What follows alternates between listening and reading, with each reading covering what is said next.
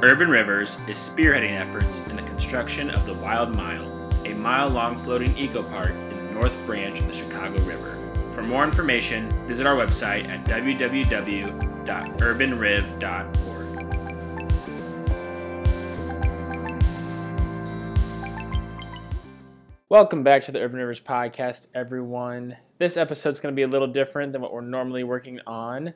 We've decided that we kind of wanted to give you a monthly update on the work that we're doing, a little break from what we typically do on our podcasts, and who better to tell us what Urban Rivers is currently doing and how the Wild Mile is looking than one of Urban Rivers' co-founders, Nick Wesley. Nick, thank you so much for joining us. We'll just get right into it. Yeah, let's do it. While this is more of an update episode, we'd love for people to get to know the thoughts and the drive behind Urban Rivers. So can you kind of detail your beginnings with Urban Rivers and how you all came up with this project and your role and what you're clearly so passionate about? Can you tell us a little bit about that? Yeah, so, really, early on, I was looking at different ways to farm food. That was really what started, I guess, this journey. So I was really passionate about aeroponics and aquaponics, and during when I was in college, I built a aquaponics unit for a farm in rural Pennsylvania. And when I was doing that, one of the things you do with aquaponics is you fill it up with water and then you add fish and you do this cycling thing, which basically makes bacteria that turns nitrates into nitrites or vice versa. I can't remember these days, but basically makes it so that the fish waste is edible for plants. And, in doing that, you have to fill up a lot of water. So we had, I think it was like 1,000 gallons of water we had to fill up. And the hose we had didn't reach the tap. And so instead there was a river that ran right next to the greenhouse. And so basically ran a pump from the river into the garden unit, the fish tank basically. And due to a couple other things, we didn't have the fish yet, so it was just river water, and we had all the plants though. So we started with just some aeration, some air bubblers, and river water. Grew basil and a few other herbs, and really saw right away that they were doing great, which was surprising. And one of the things that I think might have contributed to that is a lot of the agricultural runoff from the area went into that stream, and that stream then had a lot of fertilizer already in it, which was really useful for the plants. So, the thought process was, okay, well, could you take something like a heavily nutrified river and use that as a way to grow food? And that was what kind of began the journey in the Chicago River. But, right away, if you imagine eating food out of the Chicago River, you have a certain type of opinion about it. Oh, yeah. Which, if you're keen on living a long and healthy life, I'm not going to do that. Of course, we're crazy. And so for trying to do that in the Chicago River, that really shut that down right away. But the idea of using plants that could clean up the water was still kind of stuck with me. And eventually, so we started doing this. So me and Zach D'Amato, one of the other co-founders, tried to do this as like a for-profit business. We're like, okay, we can make these units that cities would use to clean up the river. And we thought, yeah, of course, everyone wants to clean up the river. And very quickly we found out nobody wants this. No one's going to pay for it. But, we at that point, we're like, well, we knew kind of how to do it, like how to get some of these things in. And it didn't seem that hard. It just seemed like nobody had really put the time into doing it. So we were like, well, can we do this as a nonprofit? Can we make it so people just who want to see a river kind of healthier would help contribute and do this? And that was what got us two on the road. In the meantime, then, parallel, Josh Yellen, the third co-founder, was working on a project using floating wetlands to figure out how it increased habitat, so fish habitat specifically. So he was putting in like a 5 by 10 foot raft and testing to see if fish were underneath the raft versus underneath a dock or more open water. And that we met him just trying to figure out other people who were doing similar things on figuring out how this would increase the health of a river, and very quickly realized all of our minds were in the same place and we should really try to get this thing going. And then several years later, I end up having a fantastic conversation with Brett Pearson about this. Hey, there we go. And now, so that's kind of how you got into it. So I guess the new year is still underway, even though we're already a month in. And what are your, I guess, goals or aspirations for Urban Rivers as an organization and the Wild Mile this year? I know you mentioned how we're having the big plans for the Wild Mile this year, the installation of the floating walkway. Do you have any personal goals for Urban Rivers? Yeah, so I really am excited because this year will be the first year where we actually have a walkway flanked with these gardens. So it'll be a real new kind of experience for everybody to how they will be able to be in this, experience the Wild Mile, basically, which I think will really show some of the possibilities on how this can develop. So that's the near term. That's the most exciting thing right now for me is getting that done and getting that done in a way which is really inspiring and useful to people for seeing the river in a different way. On a broader context, I'm really excited to see this be expanded out and see both ourselves and other groups try projects like this in other rivers. So I think that this is a really unique way to, or rather a really effective way to create habitat, to improve water quality, to improve quality of life within a city. And I'm excited to see others take these ideas and use them in other places.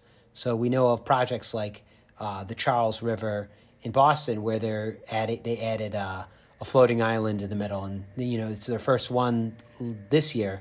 Last year, actually, 2020 is when they put it in, and it's exciting to see how that will develop in their location. You have other groups like Flussbad in Germany, who's trying to build a pool that is filtered by plants before it creates this kind of swimming hole in the middle of Berlin. So projects like that. Seeing how they adapt and what they do, and kind of feeding off of this approach on how do you create these systems. So I'm extraordinarily excited to see how this fits into that puzzle and what things others could learn from us and what things we can learn from some of these new projects that are coming out and adapt and bring the best to Chicago.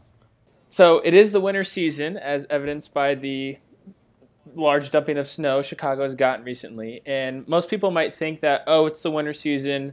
Maybe they take time off and aren't really doing much on the river or with the organization, hibernating per se.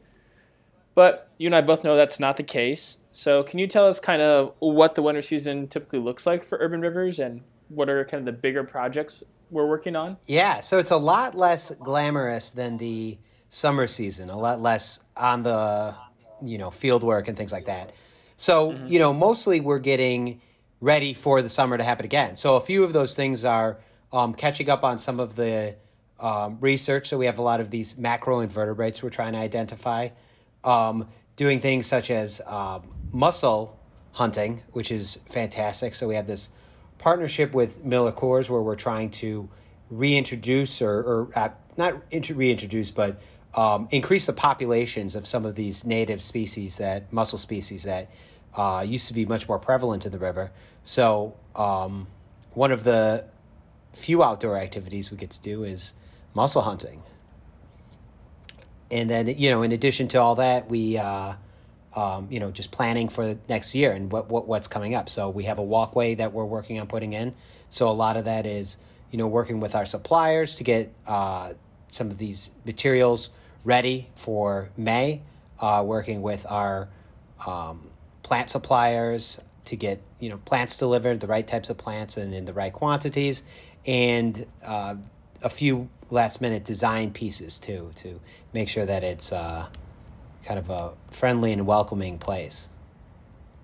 Now, you mentioned mussel hunting, which I can't imagine what all that entails. But can you kind of go in what exactly that entails? I mean, are you standing in freezing cold water and picking mussels with your hands, or what all do you have to do to get these mussels? Luckily, it is slightly above freezing most of the time. So, it's actually really soothing, surprisingly. So basically you get in waders, and we go out in groups of about 6 or so, and we go through the Chicago River at different points and try to recover gravid female mussels, which are pregnant mussels.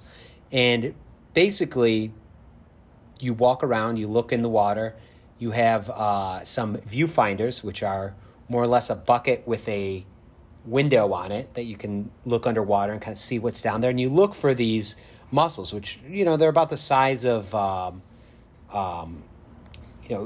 close to the size of a baseball in an more oval shape, and stuck just a little bit out of the water. So they're normally half submerged, and you try to find them and pick them out. And so after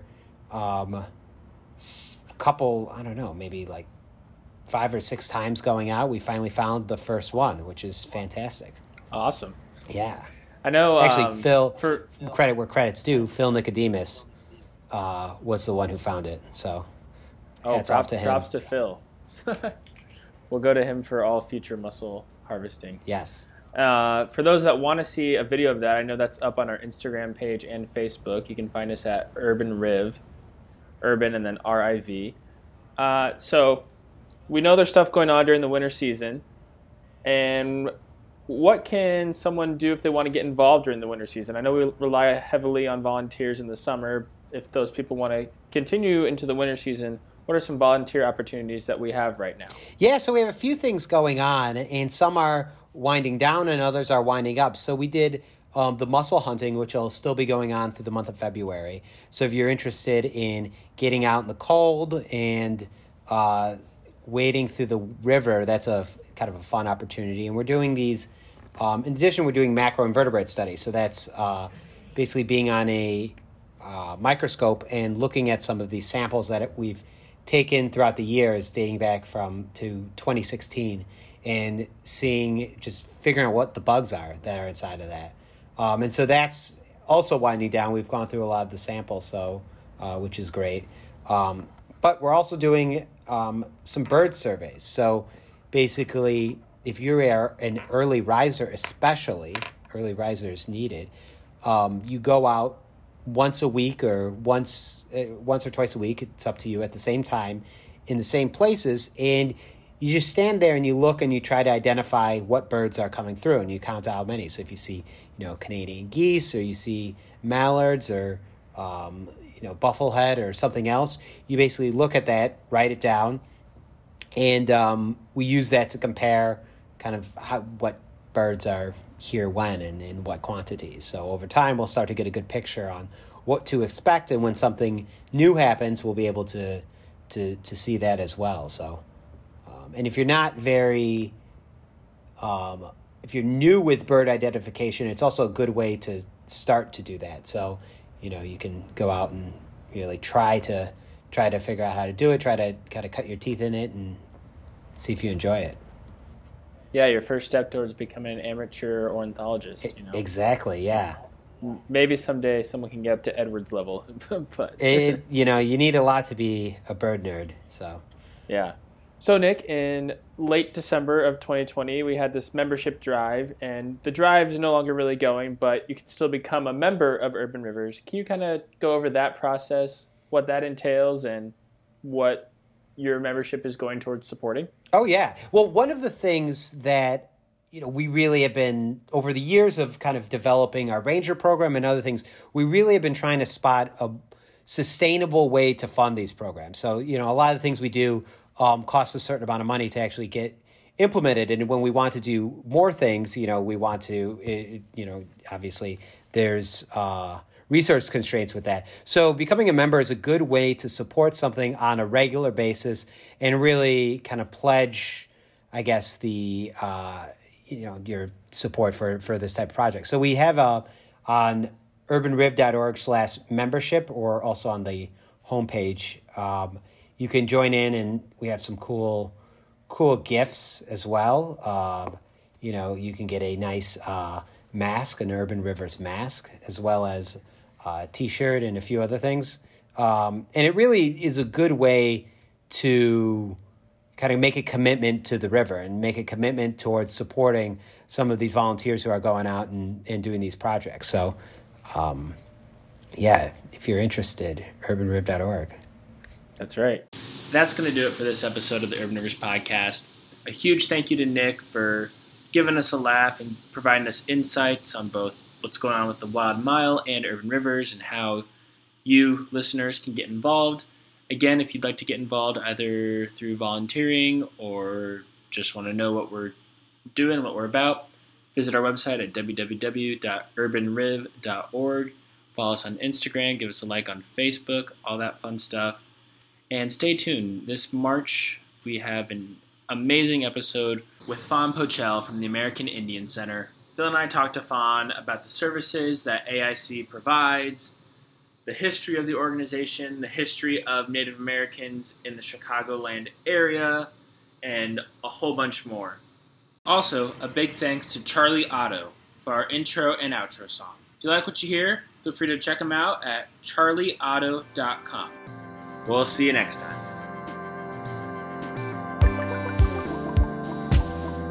Are you going to ask me my thoughts on GameStop? What are your thoughts on GameStop?